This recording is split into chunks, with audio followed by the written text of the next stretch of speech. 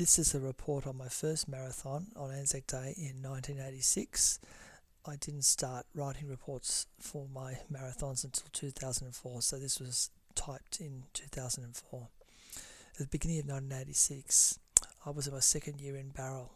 I don't know why I decided to, but I entered the Anzac Day Marathon. There was something that appealed to me about it.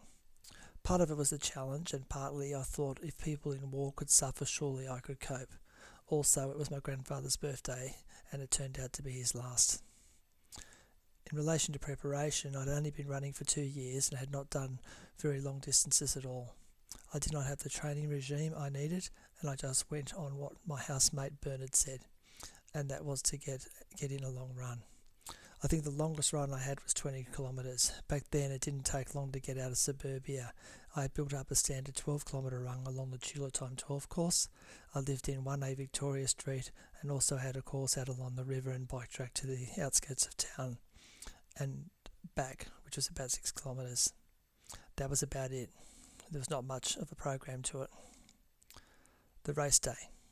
The night before I had Chinese meal at Concord Road. I stayed at my parents' place at Strathfield. I got up in the morning and just left. I had no breakfast. I just thought it would be better not to eat, as I thought I would sit down and my stomach would play up during the run and maybe slow me down. I had told a few friends what I was planning to do, and they had agreed to come out and support me. This was a good thing, as it kept me focused and honest, because I had made a public commitment. This was something I've learned to do over the years. In the end, I needed them. The race started at Ayers Marks Athletics Track and went south past the airport to one of the bay suburbs, probably Ramsgate Way, I think now in reflection, then back up the same way. The first half was essentially downhill and returned uphill. Ignorance is a very useful tool. I was not nervous at all. I had no concept of pacing and positive-negative splits. I started the race very quickly, aided by gravity, with the downhill half.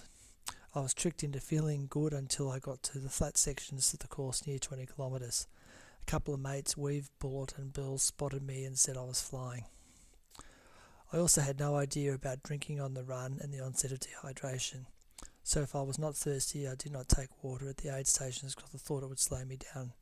This, combined with no breakfast and no idea what carbo loading the week before meant, all spelt potential for disaster, and it was looking like that.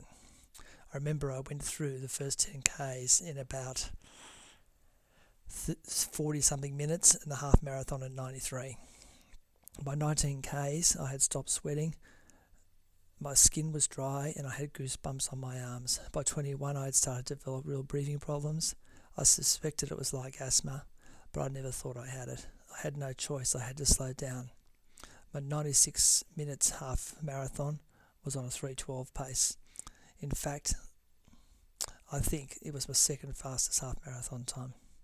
My breathing became better, and now my mind was all over the place. I was at the wall, but at this stage I didn't know that it existed. I'd never heard of it before. I felt I was moving well, but my mind was telling me something was wrong. This was confirmed when a stream of people went past me. I even wondered how they could pick up that pace so well. I had no concept that I was slowing down. My mates saw me at the 25 Ks, and their eyes and their comments, I could see they were concerned. At this stage, they took turns running next to me. I guess in those days it didn't really matter, but it'd be totally illegal today. I don't think this was their plan. Bills even ripped off his shirt and ran in his singlet and tracksuit pants on a hot day. I guess what we did was illegal from a race point of view, but they were worried about me. The only thing I remember is that the 10-kilometre stretch is saying I wanted to go to sleep in the gutter, and I was very close to doing this. I cannot remember anything else till 35 kilometres. I arrived at the aid station, the one I remember stopping at anyway. I sat on a table and just drank everything, and my mates gave me a Coke. Once again, another illegal action. I sat there for a while and just got up and left. I was so depleted that the Coke kicked in straight away, and I was told I ran a strong 7 kilometres home to finish in 3:42, my best ever marathon time. I was not to attempt my second marathon for 12 years, but with this experience I went on in the mid-1986s to set PBs that I would not better in all distances except for the half marathon. It also turned out to be my best year of triathlon racing. More importantly, I learned to respect the distance, understand pacing, and to eat and drink properly before and during an event. Years later, I learned the importance of post-race eating and drinking. Most important of all I learned about was mateship in running. While I was struggling on, the people I did not know were encouraging me, and I know I may not have finished without the support of my personal friends.